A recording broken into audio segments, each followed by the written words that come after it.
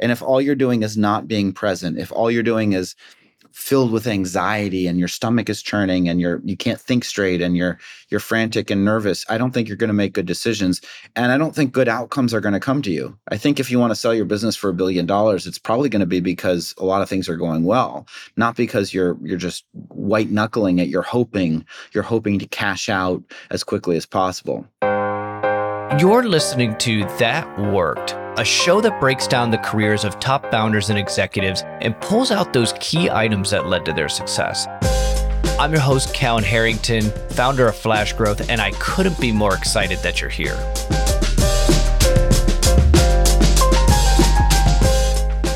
Welcome back, everyone, to another episode of That Worked. This week, I'm joined by Sam Jacobs. Sam is the founder and CEO of Pavilion.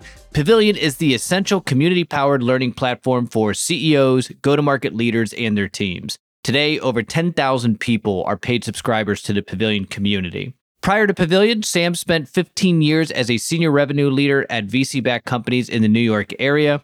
He is also one of my most recommended follows on LinkedIn, where he has over 80,000 followers as of this recording. This was a really fun conversation. Sam is an open book, and we covered some great topics. Right out of the gate, Sam shared the story of how he took control of his career when he started Pavilion. I thought it was both an excellent story and one that I think a lot of people will benefit from hearing. We talked about the hypergrowth they've experienced at Pavilion and how he's adapted his leadership style to serve the business at its current state. And they have really experienced tremendous growth, and I love the insights that he shared on this. Now, the part of the conversation that I love the most was talking about mindset. I personally believe it's so easy to put things like your health on the back burner when things get really busy. As a founder, you just so often just feel that you need to do it all. Sam broke all this down, and he gave really good advice on what you need to do to change your mindset and what he does to keep a healthy mindset. And I thought it was excellent. So with that, let's get to the show.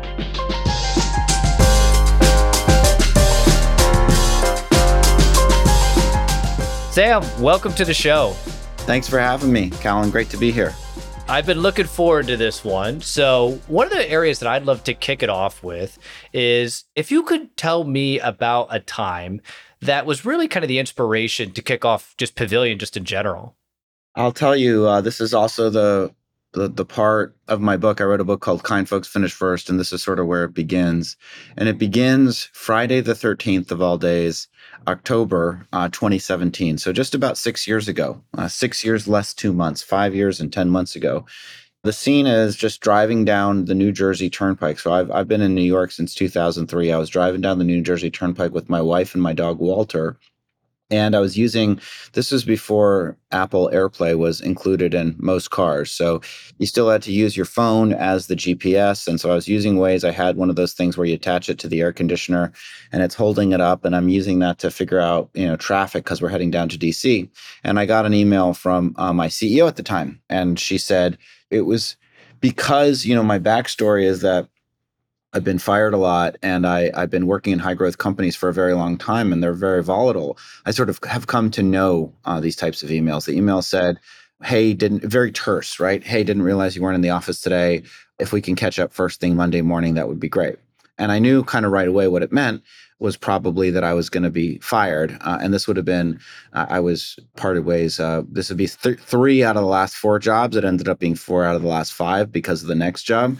But I kind of knew what it meant, particularly because, this particular CEO, frankly, like me today, we're not particularly early risers. And so when she says first thing in the morning, I know that she's not trying to discuss pipeline, but that something else is going on. And sure enough, we went to a wedding that weekend, and then we got back into the New York area. I went in first thing Monday morning. I was there all of, 45 minutes, got my stuff, came back. I told my wife I'll probably see her before lunchtime. Indeed, I did see her before lunchtime.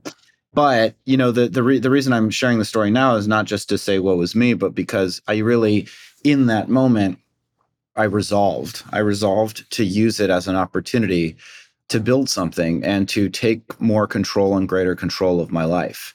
And particularly now, which is, a period of time when I think we're about 3/4 of the way through effectively like an economic downturn slash tech recession. We're almost done, but not quite.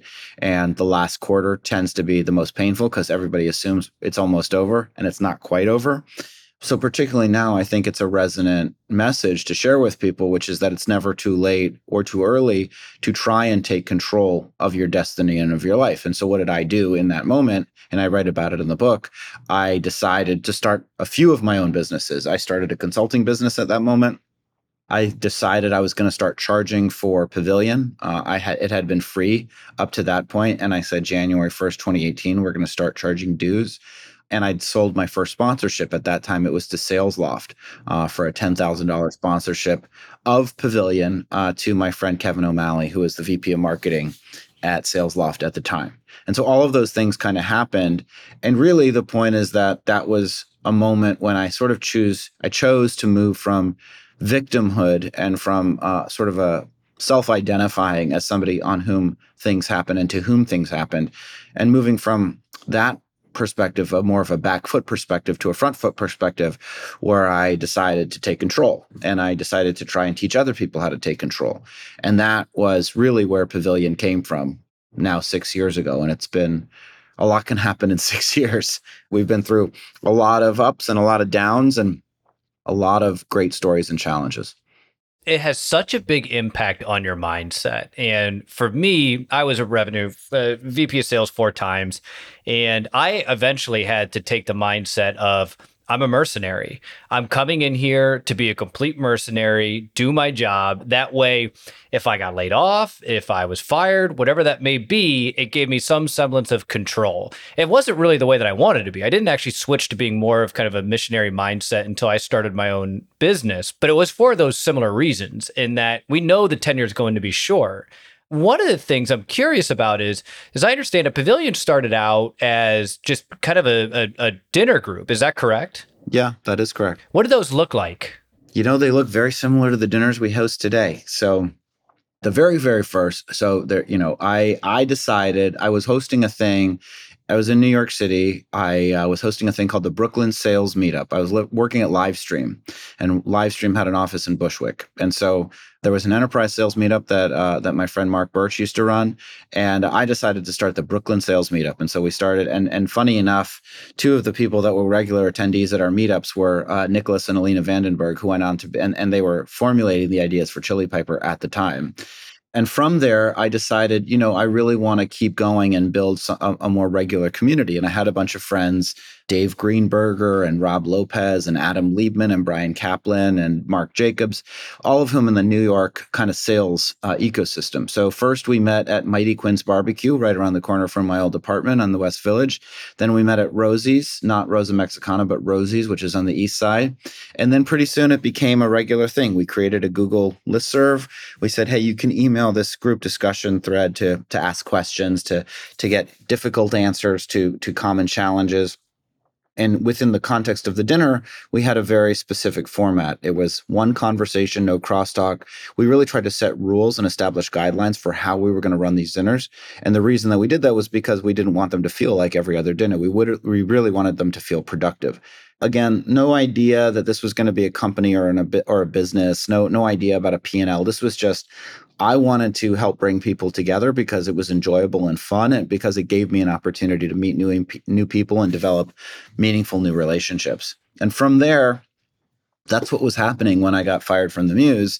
And I said, okay, well, maybe this can be a business. And so I sent an email to everybody. I said, hey, everybody, we're going to start charging dues. Let me know if you're not in. It was $50 a month. Everybody but two people decided they were going to participate. And then, I don't know that the rest was history, but the playbook and the North Star has never been about the medium. It's not been about Slack or email or dinners. It's about the mission. And the mission is to empower people to lead more fulfilling lives, to give people the information, the insights, the clues that they need to be better stewards of their own destiny. And that's really what the purpose of Pavilion is. Were these based off of like a Jeffersonian dinner, these original ones? I had never been to I went to my first quote unquote Jeffersonian dinner, probably 3 months ago or 4 months ago. but it's the same idea. It's also the same idea as a mastermind. It's basically, hey, structured conversation is better than unstructured conversation, right? Like, let's all, and the main part of it, again, for those of us that have been at unstructured dinner parties, is that moment when you realize you happen to sit next to somebody you don't really enjoy that much, and you're going to be stuck talking to them for the rest of the evening until you leave. And so the idea, and I still think this to this day, is let's all have one conversation. One conversation is a lot more fun. Everybody can be involved. And instead of just leaving things up completely to chance. One of the things that I'm super curious about is, and I was a member back when it was Revenue Collective, and one of the things that I was always super impressed with is the level of engagement that people, I can't tell you how many other communities I've joined and just really didn't. You'd have a couple of people that answered a lot of the questions, and then that was kind of it. And you'd post something. If you didn't get the answer you needed, you churned the membership. But with Revenue Collective and now Pavilion, I didn't have that experience. And one of the things that I noticed in the early days is you were pretty involved. I remember a handful of the questions. If you didn't answer it directly, you looped somebody in. I'm assuming that was intentional. How do you maintain that still as you've grown to thousands of members? I'm still pretty involved, and I still try to chime in with answers and tag people, and I try to ask my own questions and participate. I'm a user of Pavilion as much as I am a manager of Pavilion. Now I use it more in the CEO community because that's what I am. And so I'm dealing with challenges every day, just like my friends. And I'm trying to stimulate discussion and get interesting answers. I just had a great conversation about kind of aligning the HR/people department with the overall business objective of the company. And I used the CEO Pavilion to get a discussion going about that topic because it was really interesting to me. So I think, first of all, you just have to try and lead from the front. You have to try and, in the back of my mind, I always wonder, am I not like a big company CEO because I am so, because my instinct is to get personally involved. My instinct is, hey, if we need to sign up more members in a week, I'll go and try and sign up more members. If there needs to be more conversation happening, I'll go and try and stimulate the conversation. That's just sort of my nature. And again, I think it probably relates to my relationship as a founder of this community and somebody that takes a lot of personal care and interest in making sure that it works. And at the same time, I think the other part of it is, and frankly, with our new onboarding and with some of the changes that we've made as we've grown, I do worry that we lose a little bit of that special human touch. But at the beginning, the onboarding was really about, hey, we expect you to be active. We expect you to participate. Yeah, you're paying, and that's great, but it doesn't really do any good unless you're actually engaging. And that's something that we always have to try and maintain. And candidly, I think we're still one of the most active communities and the most engaged, but it's far less than it was. That's for sure. It used to be that 40, 45, 50% of the entire community was active in a given week, active and answering questions, posting questions. And now it's closer to 15%. But we're also 10,000 people now. And we're in a different stage of our evolution. The most challenging one, I would say, because we've moved from a pet project and from a niche community and from people's secret weapon to a more broadly recognized and acknowledged platform. And at that point, you really have to be more intentional about what you're going to build, who you're going to be, and what you're not going to be, and what you're not going to do, and what things that people might have been used to in the past that you're no longer going to support, because you want to build it in such a way that it can serve 100,000 people, not just 10,000. How does that change to be able to do that? Is it doing more of what got you here, or how do you have to change in order to support that? Well, I have to change personally because I have to be less impulsive and more intentional. I used to make changes spur of the moment because it was basically just me. It was me and Andrew Seam, now my VP of people, that were doing everything. And now there's 10,000 people and there's 40 Pavilion HQ members, and you can't just change something when you feel like doing it. So part of it is just being more deliberate. And in fact, we're looking at our values, and one of the values I was proudest of for a very long time was this value that I'd coined called listen closely, act quickly, which means listen to the members and then build what they ask you to build. We're probably going to get rid of that as a value of the company. Why? Because we've made too many impulsive decisions that we're relying on act quickly. And when you get to a certain size, you still want to be quick, but you want to be much more deliberate, and you're going to act much more intentionally than maybe you had in the past. So that's one of the ways that it changes, is that I have to slow down to speed up. I think the other thing that you have to do is, because when you're word of mouth to people that you're one degree of separation from, you don't really have to define the value proposition as clearly, and you don't need product marketing as much. You don't need to say, here is exactly what you will get out of it, and here's what you can expect.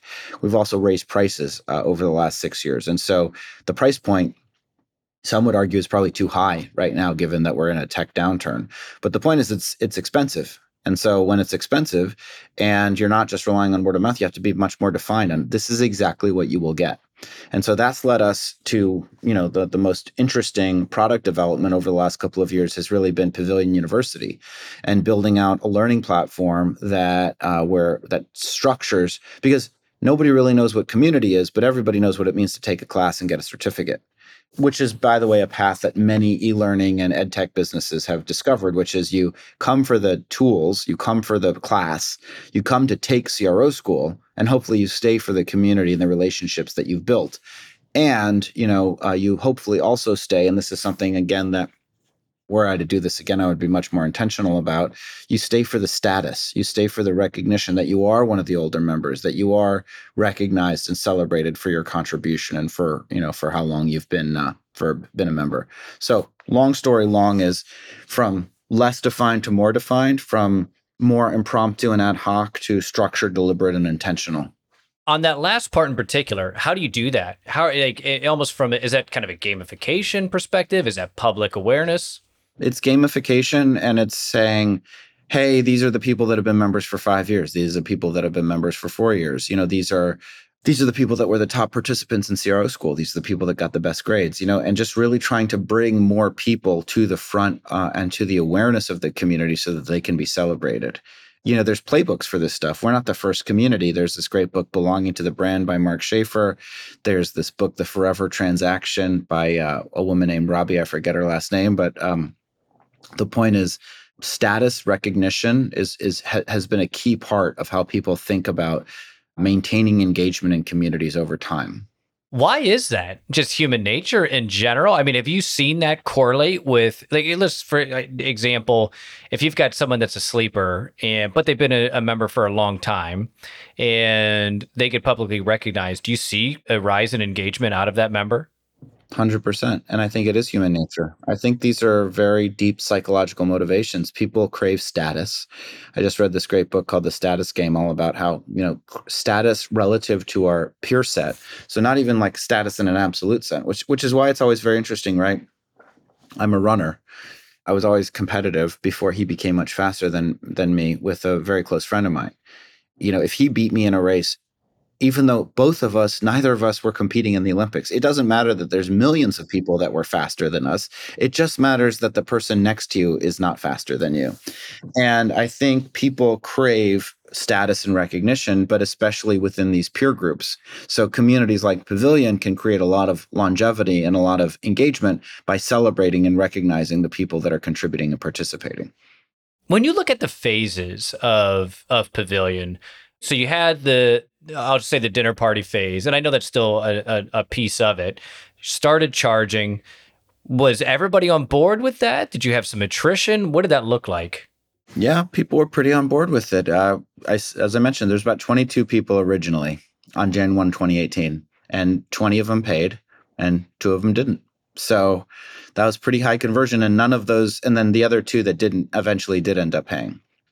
All of those people are still members, right? And there's a price point below which you have members for life. You just got to figure out what is the cost of service. Turns out for us, it's like 60, 70, 80 bucks per member per month. So we're probably losing money on those 50 bucks per month people, but there's probably a price point at around 125, 150 bucks a month where people would just never cancel, or cancel at a far different rate. Right now we're 275 a month, and we see much higher churn because of that high price point. In terms of the phases, there was that first phase, that kind of forming phase. Then there was the COVID phase, when we grew and we became really a powerful virtual community. And then there was the phase that we're digging our way out of right now, which is kind of, I don't know that it's lost in the wilderness, but it's world conquering ambition phase. And that's really from when we raised money in 2021 through probably last December. right? So, and what is that phase? That's a phase where I said, okay, we're going to change the name to Pavilion. We're going to start communities for HR people and legal professionals and engineers. We're going to create the non-executive communities for associates and analysts. We're going to be everything to all people, and we're going to invest against that idea. That was a product of the times, right? A product of this massive tech boom, a product of people writing massive checks, companies like big companies raising $100 million on no product and little revenue, and then cutting us a $250,000 sponsorship check just to maintain some level of market share. And that was a period of excess and a period of diffusion, a lack of focus. And we made a bunch of massive mistakes over the course of that period, again, from really like early 2021 through the end of 2022. So basically like a year and a half. We saw growth, but we made a bunch of mistakes just as, the economy's contracting, and we're laden with the legacy, the debt of those mistakes. And this is a period of, we call it the chrysalis, in the company, because we are reforming as a more focused, tighter, better operational business. I think we'll be out of the chrysalis, but I think it's going to be April of 2024. So that period will be about a year and a half. And then what I would expect from April 2024 on is just steady, consistent focus. The biggest mistake I've made as a CEO over the last couple of years is my impulsiveness and my boredom leading me to want to do too many different things. If I could go back and change anything, it would have been to just stay the course forever and ever and ever and be bored and be really, really bored with just being exactly the same thing for a very long period of time. One of the things that I'm super curious about is if you stayed focused, and I've heard you talk about this in some other interviews, but if you stayed focused on the executive side, executive revenue leaders, would you have still raised capital? Sure, I would have raised capital. The deal was too good to pass up. I just wish I hadn't gotten distracted by the capital. So if what I'm hearing you say is you raise capital and we have all this money, we might as well go after these other pieces because we can do it. Is that right? Am I hearing you correctly? Yeah, it was. And everybody had these I mean, we weren't the only ones, everybody had these world conquering ambitions. And what I wish I had done is just done a simple TAM analysis and said, how many revenue executives are there? How many do we have? Great. Let's just go get more. As you make this change back to this hyper focus from, you had a broad approach, now you're taking a much more narrow approach. How do you do that? And has there been some growing pains as you've done that? Or some change management pains, or what does that look like? There's been lots of change management, a lot of pain, because the brand of Pavilion/Revenue Collective was really about being the cool club. And we've done a lot of great things, by the way. We were partnered up with Insight Partners and Winning by Design and GTM Partners and Arbinger Institute. And so we've been able to establish like really strong partnerships and relationships and establish ourselves as really the premier brand, in our ecosystem. But it's hard work. It's hard work because there's revenue attached to some of these other business lines, just enough to make it difficult to turn away from. There's brand implications, there's product design implications, and that's why it takes a long time. That's why we're trying to be deliberate about it. We're trying not to do what we did last year, which was sort of be a little bit too reactive. I hear you talk a lot about the mistakes that you made, and I totally appreciate that. But you guys have had significant growth. I mean, correct me if I'm wrong, we went from 4 to 16 million or something like that. Is that correct? Yeah, exactly. How do you manage that significant a growth? How does that change the business just as a whole? And how do you talk a lot about capital efficiency just as a whole.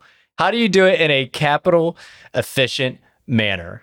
Well, you have to be willing to sacrifice growth. There's a tension. There's no free lunch. You can't grow. It's very hard to grow at 200% and be completely capital efficient by definition. So how do you manage it? This is me managing it, right? This is like, I'm trying to learn. I'm trying to learn about mindset. I'm trying to learn about focus. I'm trying to learn about capital efficiency. I'm trying to learn about cash flow forecasting and really having a tight handle on expenses, and then getting much better at predicting and understanding revenue growth and revenue generation. So you handle it hopefully by learning, by being open-minded, by being flexible, and by being patient, and by not needing everything to happen overnight. And that you also handle it frankly, by having the right mindset, because sometimes you're going to get data points that are not the ones that you want. You're going to open up your dashboards and they're not going to be pointing in the right direction. And when that happens, you can freak out for a little bit, but at some point you got to come back to being clear, calm-headed, optimistic, and resolved. And so those are the lessons that I've learned. That's the challenges as a community grows. It becomes, if it was an exclusive community before, it becomes less exclusive.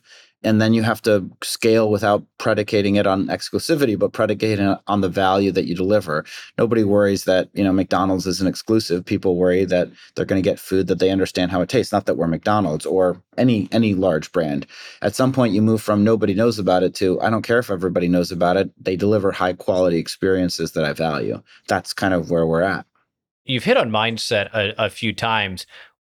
Is mindset more long-term vision, working on the essential items, focus, or is it also on the side of what do I need to do? Exercise, sleep, eat well. Is it the whole picture, or what does that look like to you when you think of mindset?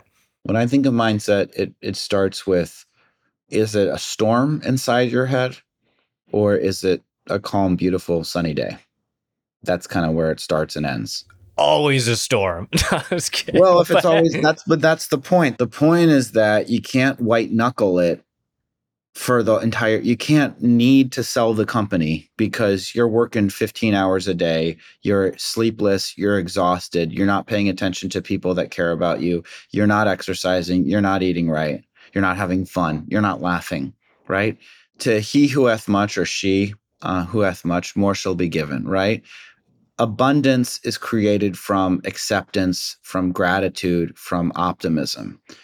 And your ability to solve problems and to navigate your life and your day, if you are not present, if you are not there in your skin, there is no, Eckhart Tolle will tell us, right? There's no moment other than right now. No moment other than right now has ever or will ever exist.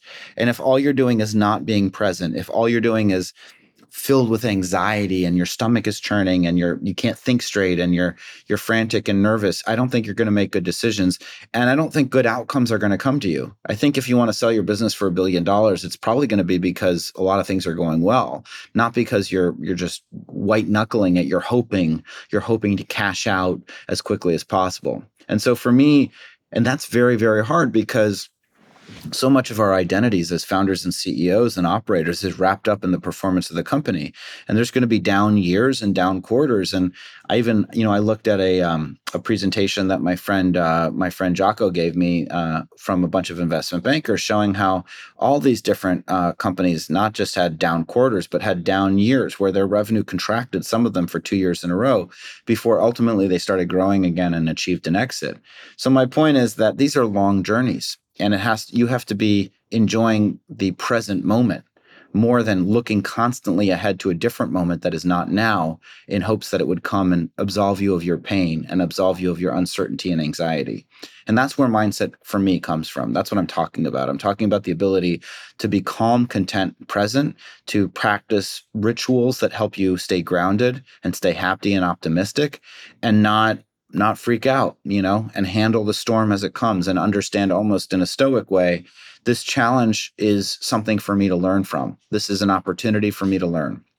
What are some of the things you do? For me, journal, meditate, make sure I exercise, and get good sleep is pretty much what if I'm not consistent on that, the storm will take over, no question. Do you have anything that you're like, if I don't do this, if I don't consistently do this, if you miss a day, you're going to have things that happen, of course, but what does that look like for you? Same thing as you. Journal, meditate, exercise. The most important thing is exercise. I exercise so that today I've been going since 8 in the morning, woke up at 7, haven't had an opportunity to have breakfast, I've eaten pretzels. That's mainly what I've had. So not awesome, but I did manage to get a run in. I did manage to give my dogs a hug. It's a beautiful day here in New York, where I'm based. But for me, the number one thing is exercise. Everything else falls from that. The other thing that me and my friends just started is, it's a gratitude group. Is basically a group of, every morning we wake up and we text each other, what are you grateful for? Because we're all founders and we're all freaked out. And at any given time, any one of us is going through something pretty tough. And again, it's a practice, and it really is practice for daily happiness, daily gratitude. I love that idea of the group. I do write a couple down gratitudes on a journal every morning. The stream of conscious journaling is really the one that clears out my head. But doing it as a group with peers, I think, is such a good idea, because that's really hard. But other people that are going through it, it's one of the things it's probably the most consistent theme with founders on this is getting a support system as fast as you can. And I knew for me, I just remember the first time that I felt kind of that, what I'll say the loneliness of it was a small issue. And it just stressed me out 10 times more than it ever should. Called a friend. There's also a founder, cleared it up within 2 seconds. But I didn't know. I had no idea. So I think that's such a good idea. I mean, that's why Pavilion exists, and there's other groups, but I think human connection, a sense of the idea that you're not alone, that it's okay. And also people to help. I mean, to the point of, your comment, hey, you talk a lot about your failures and yet you've grown 4x since you raised money. Why aren't you feeling better? And you need friends, you need people to remind you, hey, dude, this could end tomorrow and you will have served thousands of people. You have 10,000 members. My original goals were, I just want to build a company that can provide health insurance to its employees. Literally, that was my only goal, because I've seen people without health insurance really, really suffer. So this is all way beyond the original idea, but now I'm here. How many more people can be helped by the right message, by the right group of connections and peers? How many more people can feel like there's a different way to exist in the world that isn't so cutthroat, that still provides meaningful and fulfilling success? Way more than 10,000. There's 8 billion people on the planet. So can we get to 100,000, a million? We still wouldn't touch the vast majority of people. That's the goal. You've got 10,000 people. That number is going to continue to grow. It's an excellent group. The universities have been rock solid. I told you when we spoke before that I did the CRO school and it was excellent. So universities, cooking. What's kind of that next piece? What is that next piece that you're bringing to this, where you've leveled the game a few times? As you've mentioned, you've made some setbacks along the way. What is that next thing that's going to continue to separate Pavilion from their peers? I think there's 3 things. The first is local community. We made another mistake where we got rid of local communities last year. Huge mistake. We're bringing them back and we're going to make them better than ever. Callan, where are you based, by the way? Columbus. Oh, all right. Well, we don't have a chapter in Columbus, but we need one. You have a terrible university in Columbus full of a bunch of people that unfortunately don't know how to spell and cheat at football. Unfortunately, we win. That's the only thing that sucks. We just win all the time. Except for the last 2 years against Michigan. Okay. Other than that. Okay. All right. I knew your parents worked at Ford, so I was very curious about this. So the first thing is a sense of local connection, so that you feel like it's not just online and that there's real human beings that are there for you and that there's interesting things happening. Particularly, Columbus is a pretty good template because it's sort of like probably 2 steps behind Indianapolis, which is like 2 steps behind Atlanta in terms of there's probably some incubators that are developing. There's probably some investors. There's probably activity happening in the high growth / startup ecosystem. Let's make sure that people have a forum to connect in person in those cities. So that's thing number 1. And we're bringing those back. We're starting with London, but we want to bring it back in a new and interesting way and make these really almost like franchises, where if you are part of the Columbus Pavilion chapter, you really feel like you can make money from it. You can sell sponsorships. You can you can be part of the CEO Columbus group and go find other founders and enroll them and receive a portion of the proceeds from signing them up to become members and really become a meaningful part of the Columbus ecosystem through Pavilion or through your local community, whatever it may be. The second thing is Pavilion Digital, is building a consolidated platform that connects not just our learning programs, but the member directory and all of our events, and provides and creates new opportunities for people to connect with each other, and then creates gamification to celebrate all of the people against different vectors so that different people become more prominent. You can see who are the most active communities, who are the most active members, all of that kind of thing. I'm super interested in this franchise. I've never heard of that, like with the community before. I was pretty involved with AAISP before. For those that don't know, the American Association of Inside Sales Professionals was really probably one of the better groups that was out there within the sales space. I've never heard this. Franchise is a really intriguing idea that I have not heard before. Where did that come from? Did you base this just off of franchise models just in general? Look and say, hey, no one's done this?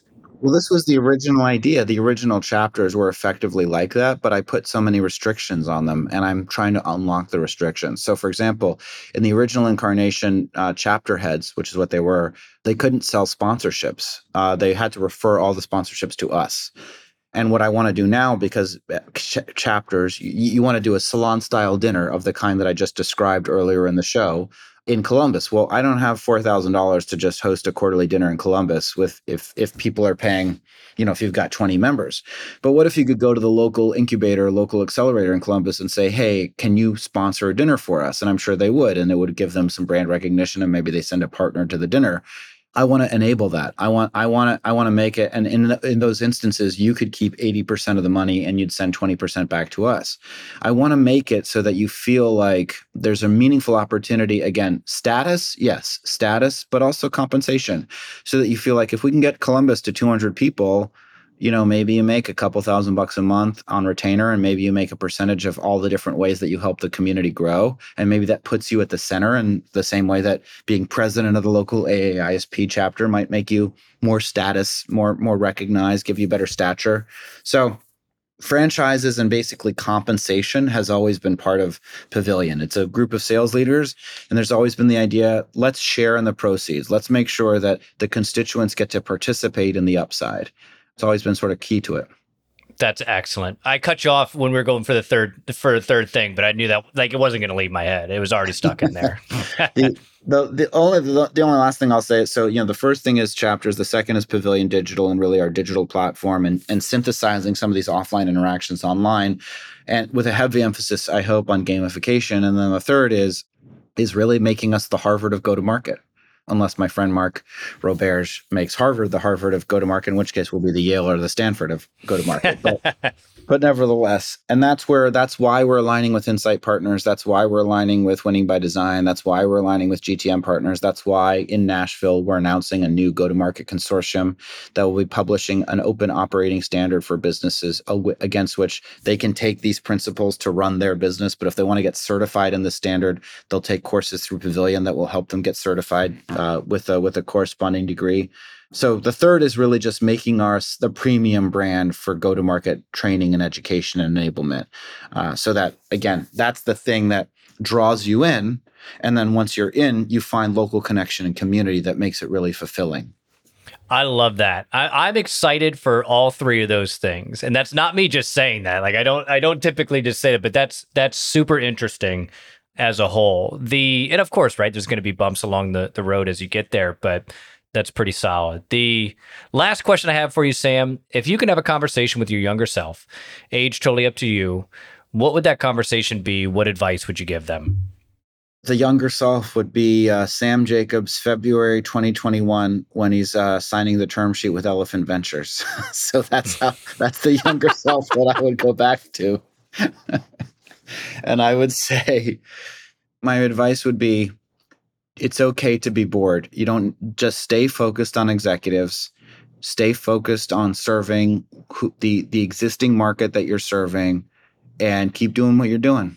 I love it. Sam, this has been a blast. I think that's such a good reminder. There's so many people, myself included. I added 500 services to the business, and I should have just stuck with one. And I've went back to one. So I love that. I appreciate you coming on. This has been a blast. Thanks for having me, Callan. And I'm actually probably not kidding about the Columbus chapter. So if you're a Columbus stalwart and you're going to be there for a while, maybe let's connect some other time and we can talk about building a community in Columbus. 100%. And you put it on air, so now I'm going to have people to hold accountable to it. Exactly.